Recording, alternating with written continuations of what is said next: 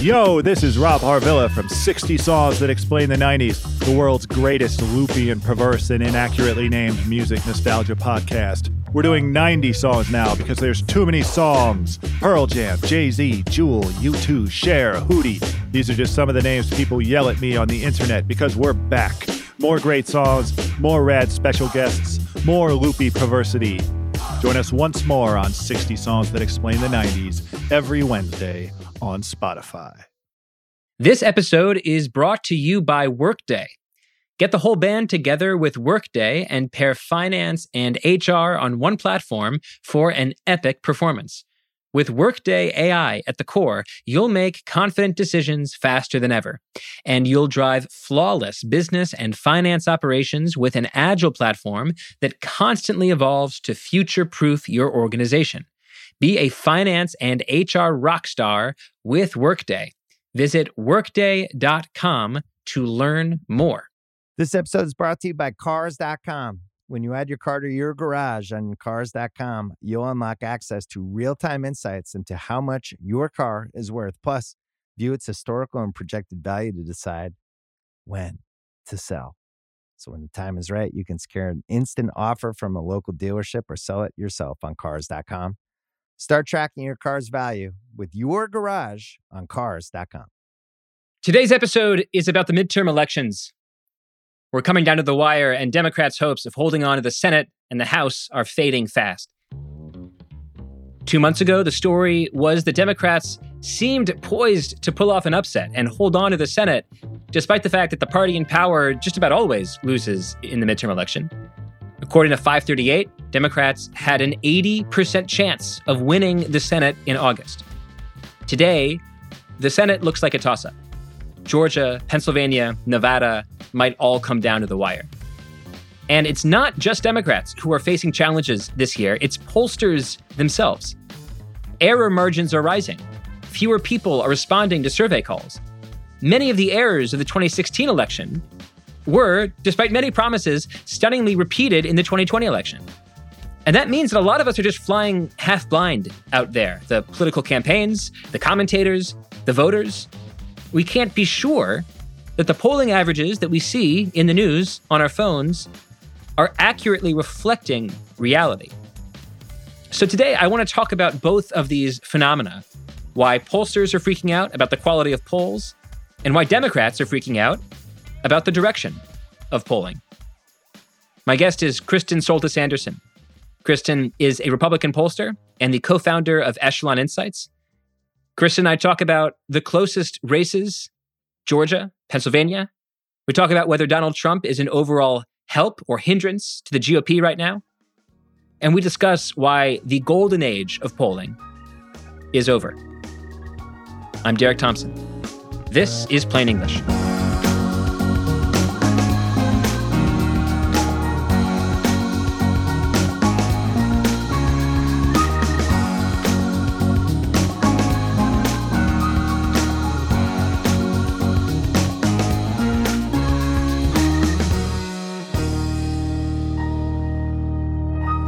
Kristen, welcome back to the podcast. I'm so glad to be here. Thanks for having me. I do want to talk to you about the midterms and the Republican surge in just a minute. But first, I really want to talk to you about the quality of polling. In 2016, obviously, polling was famously off. In 2020, pollsters said they fixed the problem and polls were off again. There was a New York Times article that came out today that interviewed a bunch of pollsters, and some of the quotes got me a little bit freaked out. Ann Seltzer, who is a prominent Iowa pollster, said this to the New York Times, quote, "There isn't a pollster who is telling the truth, who doesn't worry all the time. Do I feel like there is a doomsday clock ticking? Yeah, I kind of do." End quote. Kristen, what is she talking about? And how worried are you about the quality of polling right now? I'm very worried. And I say this as someone who has been working in this field for a decade and a half, and someone who takes pride in her work and feels confident in the stuff that I'm doing at my firm. But I would have to say that I think Ann Seltzer's take on this as a doomsday clock, maybe I wouldn't use exactly the same metaphor. The way I would describe it is there has been it's sort of like confronting a pandemic. And You know that there's a problem and you're trying to figure out how to treat it. And you've got to develop experimental medications to treat it. And right now, the polling world is in we are developing an experimental cure. We're not sure if it's going to work, and we don't totally know what the side effects are type mode. And so whenever people are asking me about whether they can trust the polls, I say, look, in some ways, it's a miracle that the polls are as good as they have been, considering how few people take polls, how fast the technology is changing, and so on and so forth. But this is a year where, unlike previous years where the polls have been wrong and pollsters went, aha, that's what was wrong, and here's how you fix it, there's still a big question mark lingering out there after 2020. And so everybody is kind of throwing stuff at the wall to see what sticks, to see who solves the problem for 2022. And then even if you solve it for 2022, there's no guarantee that that means you've got the right answer for 2024 and beyond. So if we want a sophisticated understanding of the shape of this problem, what's going on? Why has polling seemed to become so much less trustworthy over the last few cycles? Well, in some ways, I think it's a combination of the polls themselves becoming a little less trustworthy and the way that we use polling becoming a little less effective. So on the one hand, there's some great analysis done by the big Association of Pollsters. It's called APOR. They put out a big report after the 2016 election that looked historically at how accurate polls have been. And they found that actually for most of the 20th century, polling wasn't great. It tended to be off on average by, a couple of points here or there in most elections. You had a couple that were pretty good, 1984, 1988. The polls in 2000 said it was going to be a pretty close election, and it was. Nowadays, though, when polls are off by 2 or 3 points, that really causes a lot of alarm, because suddenly if a race was supposed to be close and then somebody wins by 2 or 3 points, people say, oh, well, the poll said that was going to be close. Look, it wasn't that close. We now have so much use of polling in punditry, and that use of polling in punditry means that even little shifts wind up getting blown out of proportion in the coverage. There's so much more attention paid to it, so many more people following it, that you could have put out a poll that was kind of wrong back in 1982, and it wouldn't have dominated the news cycle and what have you, and changed the way reporters were covering the race, I think, in the way that it does now. It's amazing. You sent me this report just before we pressed the record button. I'm really interested in knowing, what's the golden age of polling? When was it that polls were supposedly just so wonderful? And you go back to the 1930s, 1940s, where national polling really starts to take off. Polling was awful. The 1936 election was off by 12 points. The 1948 election was off by almost 10 points. I mean, polling in the middle of the 20th century was a disaster. It looks like by the time you get to the late 1980s, mid-1990s, that's what we might call the golden age of polling. So I feel like one way to help us understand what went wrong is to juxtapose now versus the 1990s, when the average error in vote margin was really, really small. What are the most important differences? One of the big differences is that back in that golden age, everyone was reachable in the same sort of fashion. Now, of course, not everyone had a landline phone. You've always had some form of bias, but generally, people had landline phones in their home, which for a variety of regulatory reasons are not too hard to call. You could call people during dinner time at home. You got about 3 to 4 out of 10 people you called would pick up the phone and take your survey. And so it was this uniformity of how you could reach people paired with this willingness to talk to pollsters that we don't have now. Nowadays, the percentage of people that have landlines in their home is extremely small. People now tend to have cell phones, but I don't know about you. I'm a pollster and I don't pick up numbers that I don't know that call my cell phone. So caller ID, the rise of cell phones. There are regulatory reasons why it is very hard for pollsters to call cell phones, or it's very expensive to do so. So people are less likely to pick up, and you aren't able to contact everyone in the same method. So if your poll just calls people on the phone, you're missing people that don't have a reliable phone or don't have a landline, certainly. But then if you do a poll that's just online, you're also systematically missing anyone who maybe doesn't have broadband. Maybe they're not really comfortable using the internet that much. You wind up with different biases for different methods. And that's just not the world that you had when pretty much everyone was reachable by a landline phone back in the 80s and 90s. The direction of error doesn't seem particularly random anymore. It seems like Republicans are consistently underpolled or underrepresented in polls. Why is that? These days, the reason why Republicans tend to be underrepresented in polls is because Republicans have improved their standing with voters who don't have college degrees, while Democrats have improved with voters who do. And so you've got education level as this big divider in a way that it wasn't even 10 years ago or so. If I had done a poll 10 or 20 years ago and I had asked you whether you had a college degree or not, that would give me very little information about which party you would vote for, because, you've always had Democrats doing well with what Republicans would call, sort of champagne liberals. But then again, you also had the sort of rich country club, businessman type Republican. And so Republicans and Democrats each had their sort of upper income and lower income, upper education and lower education type supporters. That has totally changed. Democrats have consolidated college educated voters. They're more likely to take polls. They're more likely to have internet access. They're more likely to be reachable, where folks with lower education levels, less so. And so because that now suddenly lines up with partisanship, that's part of why you've seen Republicans less likely to be counted in polls. But that doesn't tell the whole story. That only tells a piece of it, because pollsters actually after 2016 figured that out and began adjusting for it, making sure you had the right balance of college educated and non-college educated voters. The other problem is Republicans now do much better with voters who you would call low social trust voters. They're the types of people who, if you ask them, if someone drops their wallet, how likely is it that you think they'll get it back versus someone just like stealing the wallet? Like if you just sort of have a low opinion about other people in humanity, you just don't think that you think like society's out to get you, et cetera, you're less likely to tell a stranger on the phone what you believe about politics. And to the extent that Republicans, particularly during the Trump era, began to consolidate people with that kind of disposition, that has also made it harder to survey Republicans.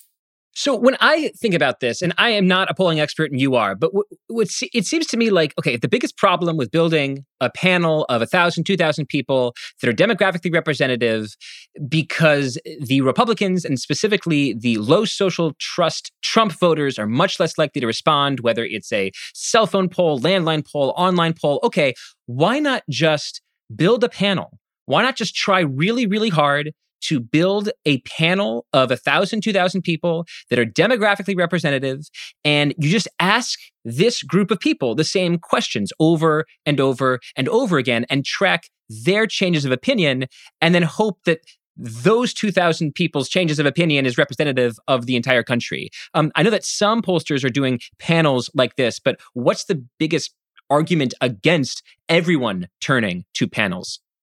The good thing about panels that you've just described is that you can get that trend line data over time, and you can know for sure if certain types of people have just decided to sit out a poll. So unfortunately, just the logistics would make it impossible to have 2,000 people that you survey, and then you go back a month or two later, and all 2,000 of those people who take your poll, take it again. But the people who sit it out the second time, that's also useful information, right? If you know that your Republicans from the first time around didn't show up the second time around, you might go, what's going on here? It doesn't mean that they won't vote, but maybe they're just less likely to participate. That's a benefit of the panel. You know who's participating and you know who isn't. The downside is it's really expensive to do. The best folks that do it, the Pew Research Center, they have what's called their American Trends panel. It's phenomenal. It's large. It's very well demographically matched. But they sort of wisely are not in the horse race game. Pew Research Center is not out there telling you who is up in the Pennsylvania Senate race. They hold those cards a little closer to their vest. So while they can tell you big things about how has Americans' attitudes on immigration changed over the years, they wisely have to, and Gallup is the same way. A lot of these big name polling firms have stepped away from the ballot test because that's where you get proven right or wrong. We'll never know if 60 or 70 or 80% of Americans support the Dreamers, DACA, for instance. We don't know what the actual number is there. There will never really be accountability, but we will know, does John Fetterman get 51 or 54 or 57 or 47% of the vote in Pennsylvania? There will be that reckoning. Panels are just very expensive to maintain, and they're also they don't work at the speed that political polling sometimes requires, of making sure you can get those 1,000 people to take your poll in 48 hours so you can get that number out into the universe. The really interesting tension that I see here is that we are asking more of polls at the same time that each individual poll is having these problems that they didn't necessarily have 15, 20 years ago. You have a much higher non-response rate, and it's really hard to know who you're missing. And so pollsters are having to add back in these sort of dummy variables that are really, really hard to get right. How do you solve this problem at Echelon? What's your response to the polling crisis? One of the things we like to do is to try to make sure we're using a lot of different methods to contact people. So not every poll, but some polls we do will take, for instance, lists of people, and we can text message them and then ask them to take a survey online. So we're not just depending on the people who are in these existing online panels. We can reach new people who are not going to sign up to be in a panel, but maybe they'll take our poll. We're trying to keep questionnaires pretty short when we really need to get the ballot test right. A lot of pollsters will go in the field with these questionnaires that are 15, 20 minutes long. Nobody has time for that. And so you're losing people halfway through the questionnaire. They're like, I can't do this anymore. I got to go. And they hang up. And then you're winding up with a really weird sample of people who have 20 minutes to talk to a pollster. So short questionnaires using lots of methods. And the last thing that we do that I think is really important and more pollsters are doing is using the voter file. I don't know how many people know that there is a publicly available list of every voter in a state that tells, how often you voted. It doesn't say who you voted for, because of course we have the secret ballot, but I can know that Jim Smith, who lives in Riverside, California, is not registered with either political party and that he's voted in 3 of the last 4 major elections. And I can know his phone number. I can know his address. I can text him. If I am legitimately conducting research or working with a political campaign, you can do that. And that means I can know from that list, are the people I'm talking to, are they actually likely voters? Are they not? Do I systematically have a lot of Republicans not taking my poll and a lot of Democrats wanting to take it? And those are some of the things we're trying to do to experiment and see if we can build a better mousetrap. All right. Well, we've talked about the polling crisis. Let's talk about the news. Republicans are clearly surging. They seem to be surging in the generic ballot. They seem to be surging in individual states. What's going on? Why do you think Republicans have had such a strong last 2 to 3 weeks? In politics, there is gravity that comes from the fundamentals. So things like, how do people feel about the president? Which party is in power and which party isn't? How's the economy doing? These are big forces that you can just think of as exerting a gravitational pull on politics. And every so often, something big and seismic can happen that can change that for a moment. So think the Supreme Court's decision overturning Roe versus Wade. That was a seismic change that sort of upended the gravity a little bit, but eventually gravity begins to reassert itself again. And as we've gotten toward these last few weeks, there may have been some voters who during the summer said, I don't like the way the economy is going, but maybe gas is getting a little cheaper. And I really don't know if I can trust Republicans around certain social or cultural issues that are important to me. As that has become a little bit more in the rearview mirror, at least in terms of the headlines, things like, oh, wow, my gas is getting more expensive again. That's beginning to creep back up in the front of people's minds. So that's what I think is going on, where Republicans have begun to have a little bit of movement back their way, is that it's just these fundamentals kind of reasserting themselves in this midterm. Yeah, I mostly agree. I think the aberration to explain here isn't why Republicans are surging necessarily, but rather why Democrats had such a great late summer. I mean, on 538, Republicans had a above 50% chance to win the Senate in June, but then you had this unusual streak from Democrats. You had the Dobbs decision. Then you had gas prices coming down. Then you had Donald Trump getting in the news for all the wrong reasons. And then you have these legislative victories from President Biden. And I feel like the Democrats kind of drew a royal flush in August that made the polls really, really favorable to them in a midterm year where, all things considered, looking at the fundamentals, looking at the fact that the party in power tends to lose midterms anyway, they were clearly overachieving.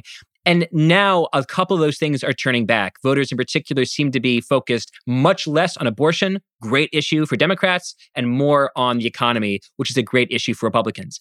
That's where I want to ask my next question. It seems like an article of faith that Republicans are trusted more with the economy, while Democrats are trusted more with things like abortion, healthcare, education. Why, in general, do you think Republicans are trusted more on the economy? I think Republicans wind up being trusted more on the economy because, at least in the short term, right now, they're not the ones in charge. So the other folks are driving the car. If you think the car is about to drive off a bridge, you say, well, hey, I wasn't behind the wheel. And I think the contrast with the, couple of years before the pandemic, where it felt like things were actually getting better with the economy, you had low unemployment as well as a stock market that was doing pretty well. You may not love the last guy who was in office, but a lot of voters may say, I don't like him, but I do like the way my retirement account looked back then. And so at least in the short term, that's what I think is driving a lot of voters to give Republicans a little bit of more of trust on the economy. I also think Republicans just like talking about those issues more. That talking about social and cultural issues, I've studied this for a long time. I think Republicans are aware that they are at odds with sort of the future of with at odds with certainly where young voters are on a lot of those issues. And they feel like if they talk about the economy, that's where there's a little more alignment. So they'll talk about social and cultural issues in a primary, but then, try to talk about it less, where for Democrats, they lean into talking about those social issues.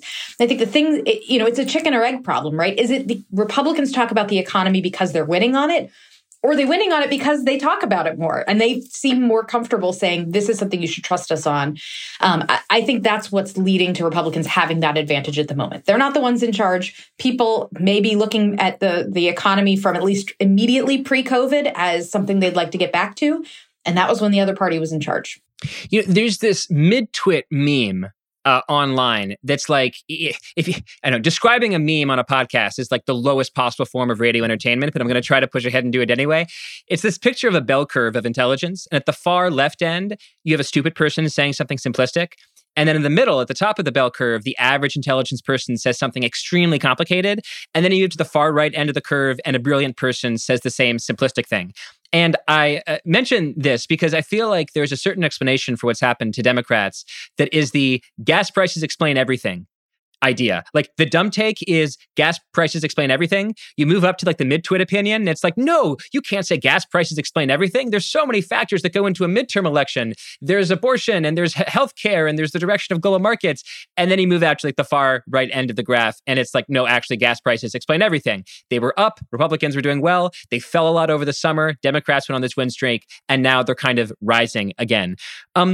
Where do you plot yourself on this curve of gas prices explain everything? It is a big issue. It is the economy stupid, but also it is just one price among many.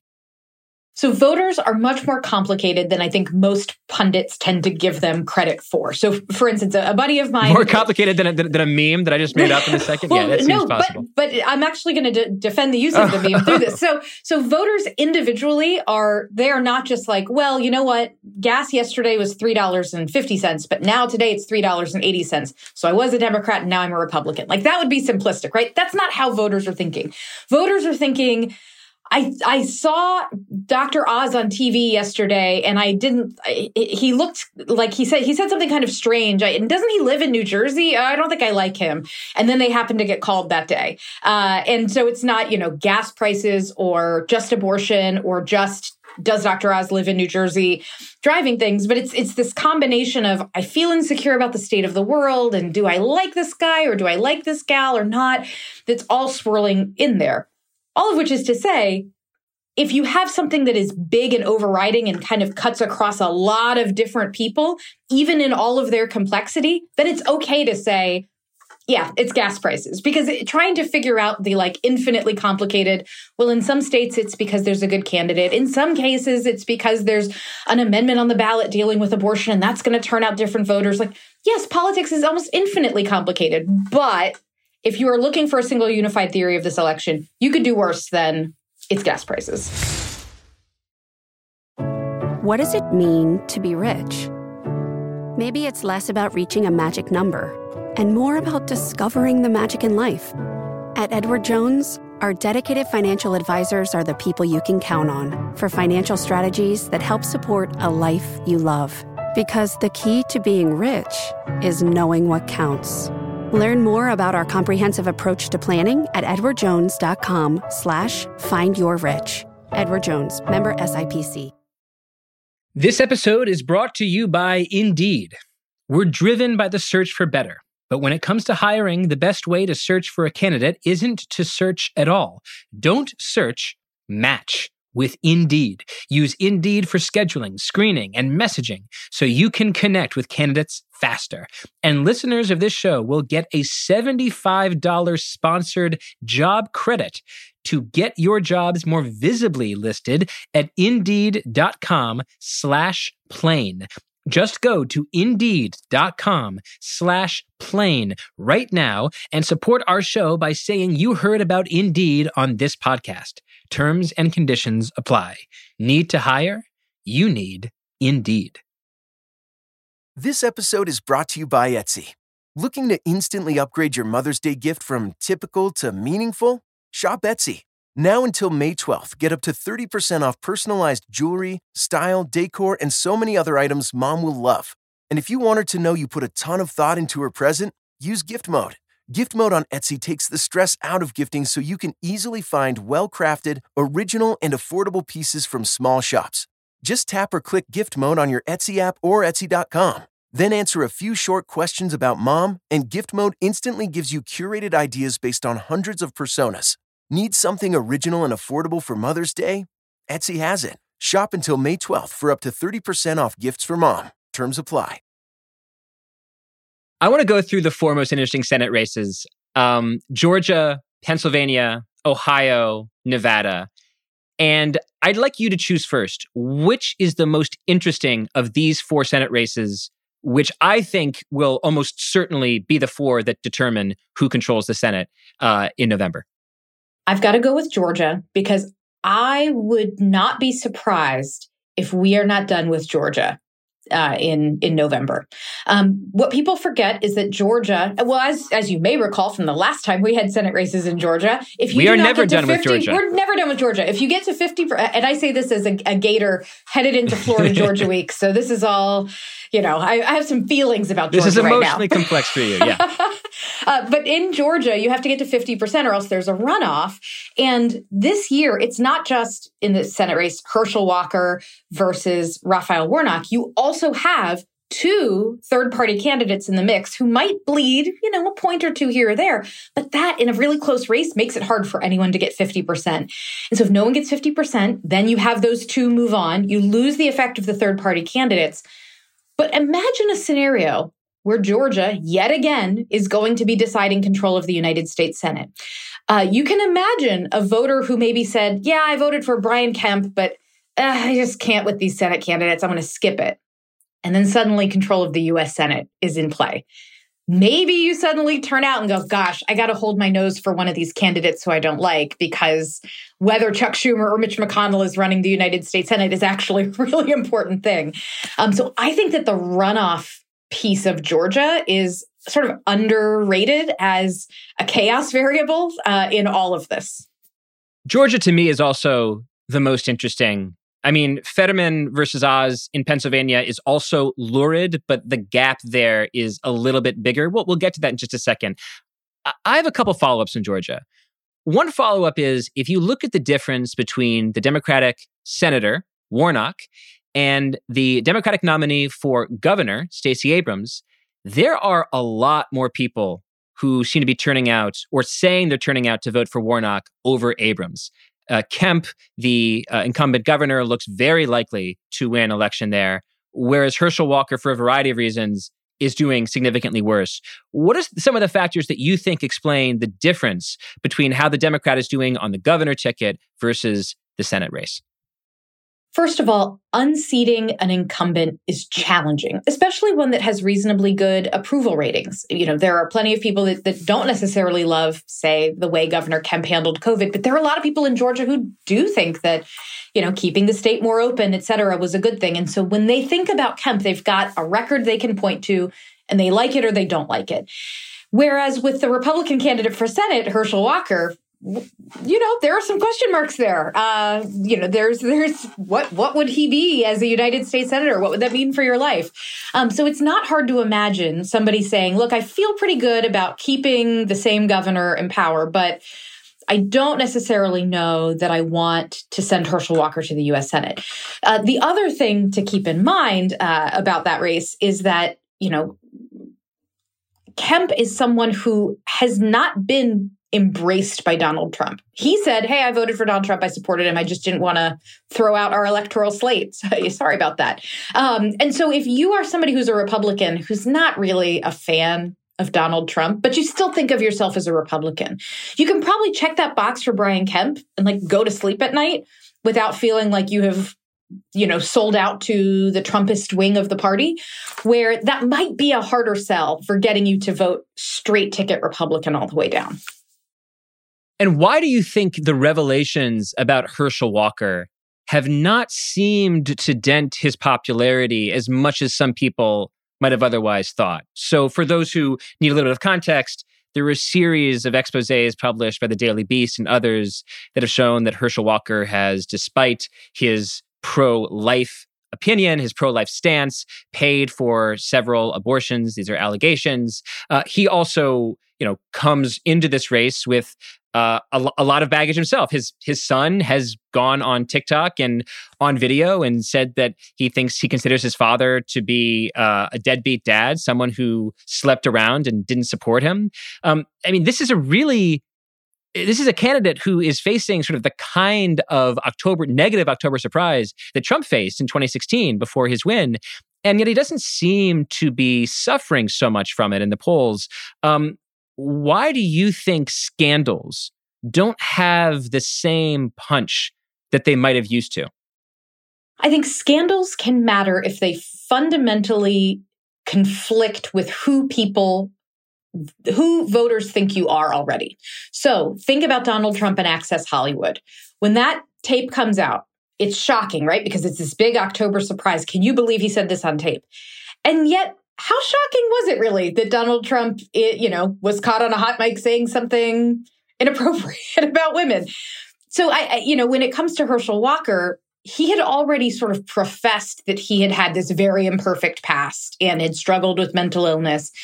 And so in that sense, I wonder to what extent that blunts the impact of revelations and accusations when people go, I had kind of already priced this into how I already know he's this imperfect person. I already know that, I'm not voting for someone who I might choose as my best friend or a romantic partner. I'm voting for someone who I agree with on the issues.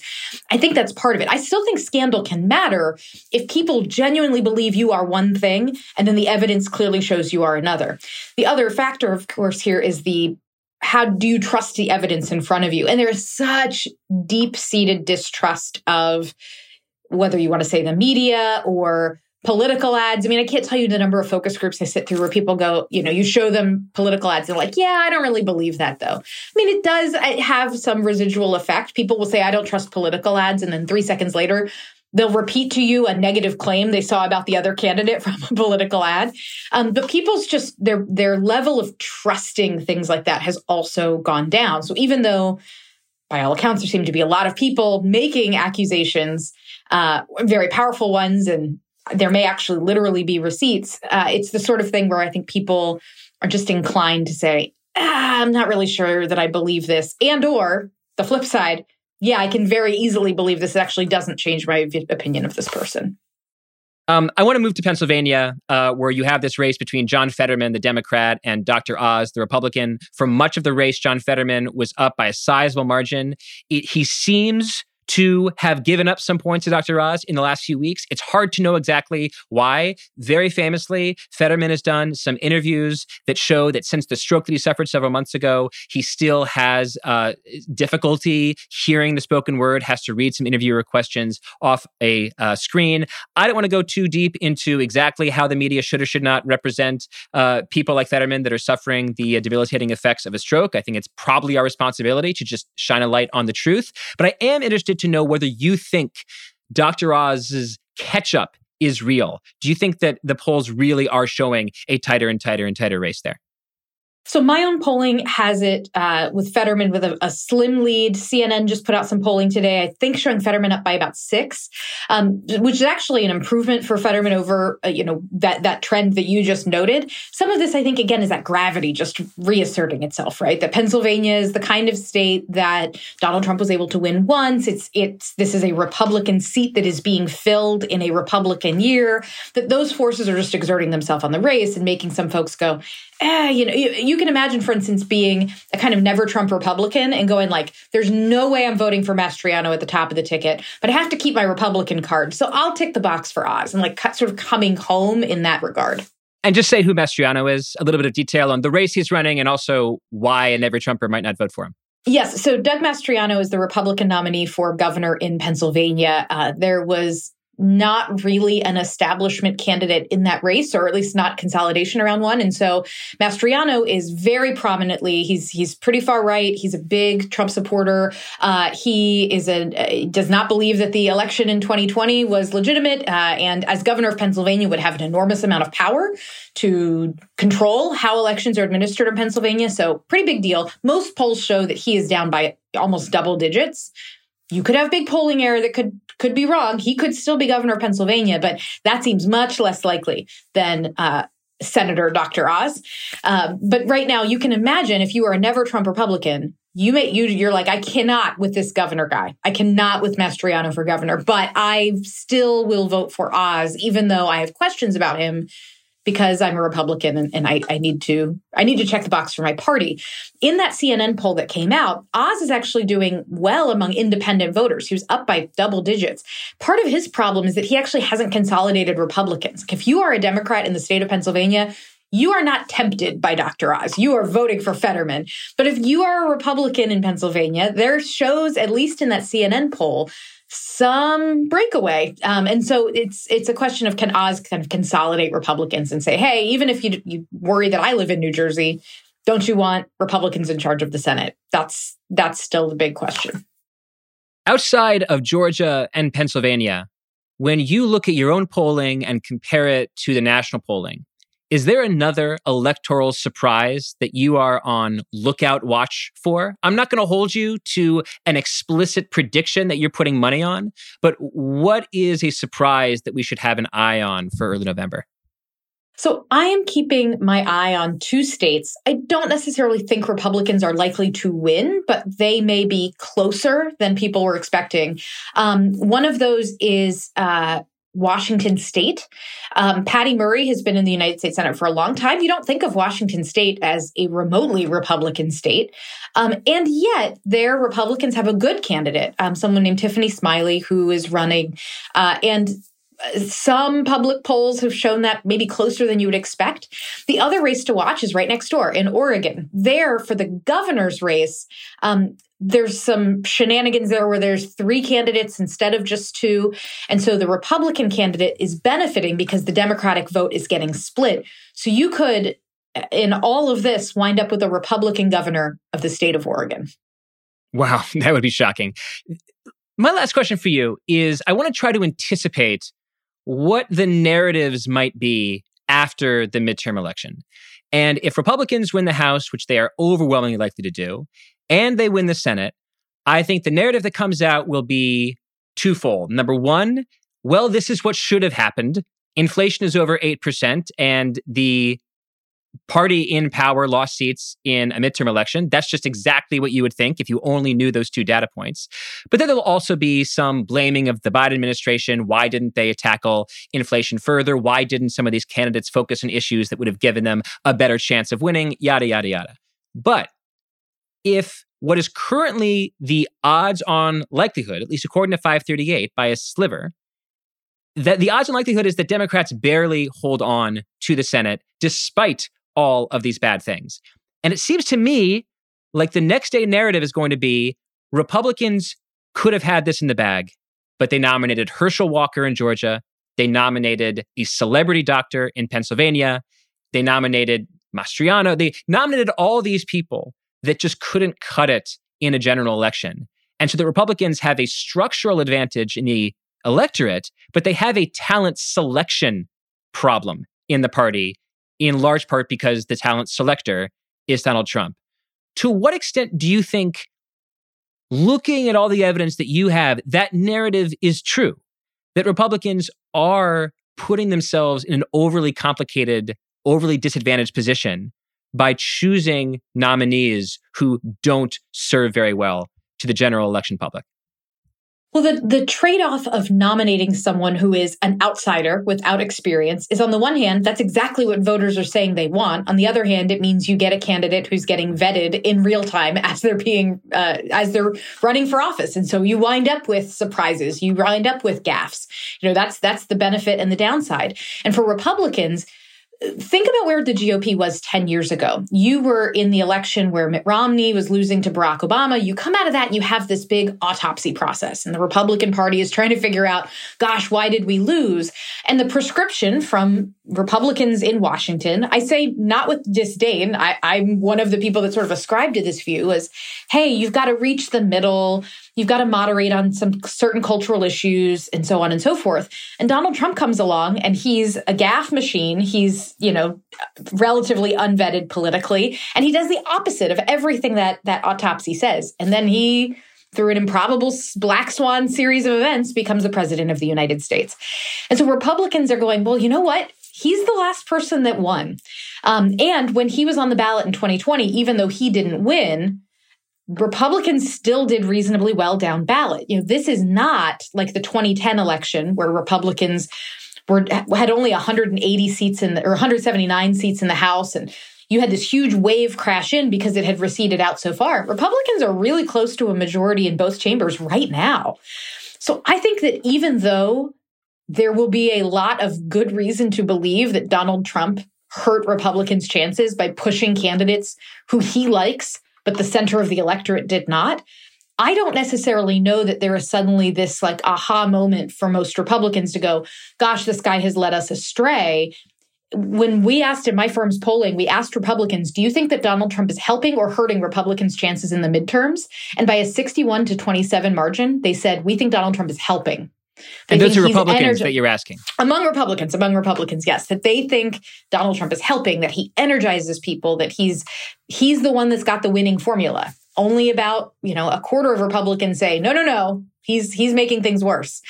So I don't see the party, if Republicans underperform in a few weeks, I don't see them stepping back and going, gosh, where did we go wrong and what do we do moving forward? I just don't see a lot of that on the horizon. Is it possible that even if voters continue to trust Donald Trump, they are trusting him for the wrong reasons empirically? Like, it is possible for 61% of Republicans in your survey to be wrong in the trust that they place in Donald Trump for the purposes of maximizing the success of the Republican Party, right? You could have 99% of Republicans say, I think Donald Trump is a sensational talent selector for the state of Georgia, while Herschel Walker loses a clearly winnable election against Raphael Warnock, right? So I guess that's the tension that I'm just extremely interested in, because it seems to me that Trump is simultaneously clearly the most powerful person in the Republican Party and someone who also hasn't won a lot of popularity contests. He lost the popular vote in 2016, then lost the 2018 midterms, then lost the popular vote again, and now might be in the process of being a part of 4 consecutive elections wherein he lost the majoritarian aspect of that election. This is not going to turn into an electoral college, weep fest here. He won the election 16 fair and square, but that's just the tension that I find most interesting if my second scenario comes to pass. Well, and this is why Donald Trump's constant focus on relitigating the 2020 campaign is so important. Because for him, in order to maintain that sort of brand as I'm the guy who knows how to win, he has to be able to say, oh, ignore that 2020 election. That wasn't real. Actually, I won. I mean, that's, as we talk about this as this big threat to democracy and so on and so forth. And it is to have so many Americans who think that when they go cast a ballot, it's either not going to be counted properly. Like that, it's scary. But part of the reason why he does it is just purely because to him, losing is not part of his brand, and he can't handle that. And a lot of Republicans as well don't think of Donald Trump as someone who has led the party astray. I hear it. Kristi Anderson, thank you very, very much. Appreciate it. Thanks for having me. Thank you for listening. Plain English is produced by Devin Manzi. If you like the show, please go to Apple Podcasts or Spotify, give us a 5-star rating, leave a review, and don't forget to check out our TikTok @PlainEnglish_. That's @PlainEnglish_ on TikTok.